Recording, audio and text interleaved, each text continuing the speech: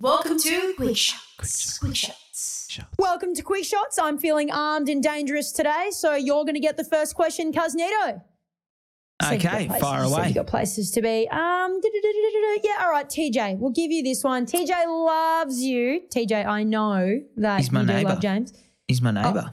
Oh, wait, what? I didn't know that. Like I we've stayed got at your investment house properties not long next door ago. to each other. Yeah. Oh, okay. All right. I was going to say I didn't see him when I was out on your street the other day.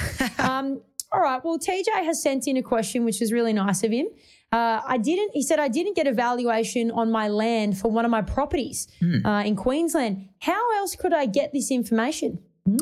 So he must be talking to a property in Queensland because Queensland would have sent out their land valuations. So every state government sends out a land valuation.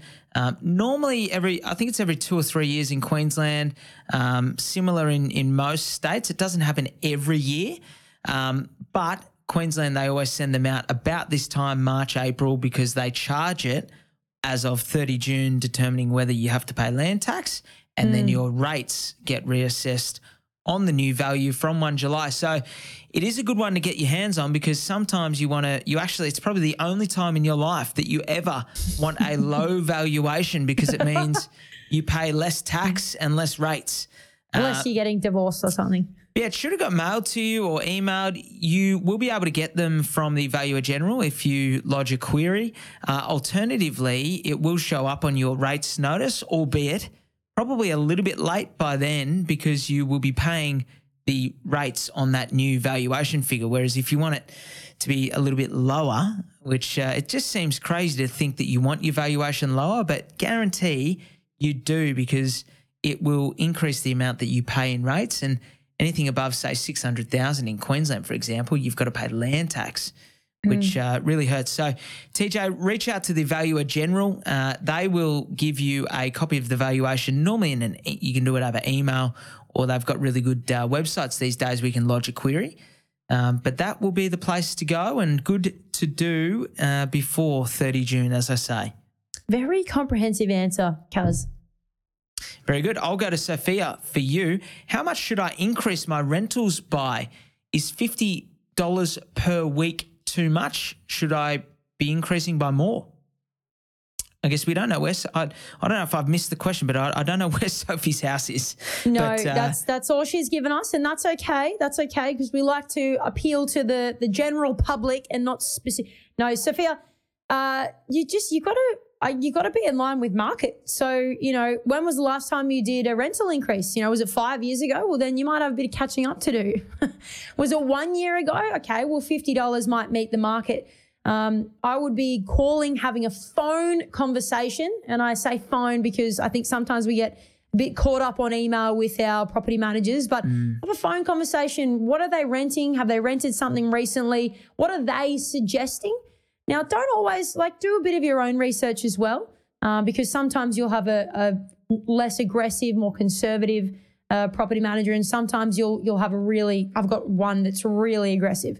So let them lead you based on their experience in the area, but it's not really a case of $50 per week being too much or too less. You just got to meet the market and do what you're comfortable doing, essentially. It's your decision.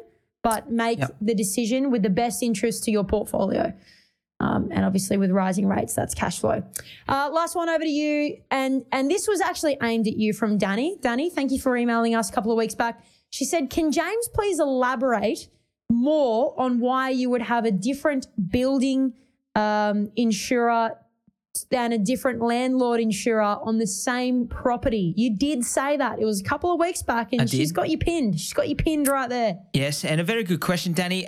Look, I find that the building insurers, the ones that offer the best cover, offer you the best rates, all that sort of thing, generally they're a different insurer to the insurers that offer you the best coverage and the best rates on landlord. And what I mean by that is I'll use an example. Terry Shear and EBM are the best landlord insurers. The reason being is they'll often pay you before you're out of pocket. So, for example, if your tenant breaks the lease or something like that, they won't, and it takes you 8 weeks to get them out and get someone new in and then ultimately make a claim.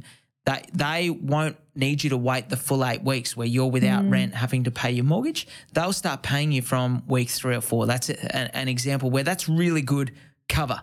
Most landlord insurers don't provide that. By the same token, most, if you were to go and get building insurance with EBM or Terra Shear, you'd find their quotes aren't very competitive. So, you example, Amy's, RACVs, RACQs, Budget Direct, all those UEs, all those guys are typically offering a better cover and value for money on the building side, whereas the landlord side. So, like builders, when we were talking about that a couple of weeks ago, picking ones that specialise, you do have landlord insurers that specialise in that, offer better products than the building guys and vice versa. A lot of admin for you, cuz, over 7 properties or whatever you got. You might have bloody 14 different, well, you probably do, 14 different insurance policies. Yeah, I do. Jeez, you need a whole job right there. Oh, well, pays the bills. I'm protected. That's the main thing. I'm protected. Yeah, and I'm probably more risk averse than most. So Danny, it's not for everyone. Thank you, everybody. If you want to send us questions, we'd love to hear from you. Our email's always in the show notes. Guys, have a great weekend. Getting a little bit cold down your way, so rug up, okay? Yep. Thank you. Put it in my North Face fund. Thanks for listening to another episode of The Double Shot with your favourite cousins, Alex and James Fitzgerald. If you've got a burning question or something we absolutely need to talk about on the pod, please write to us. Both of our emails are in the show notes. For little real estate tidbits and a little bit of banter, a lot of banter, you can follow us on the gram. Our handle is thedoubleshot.podcast. That, my friends, is thedoubleshot.podcast. Until next time, think of us when you sit back and sip your next double shot.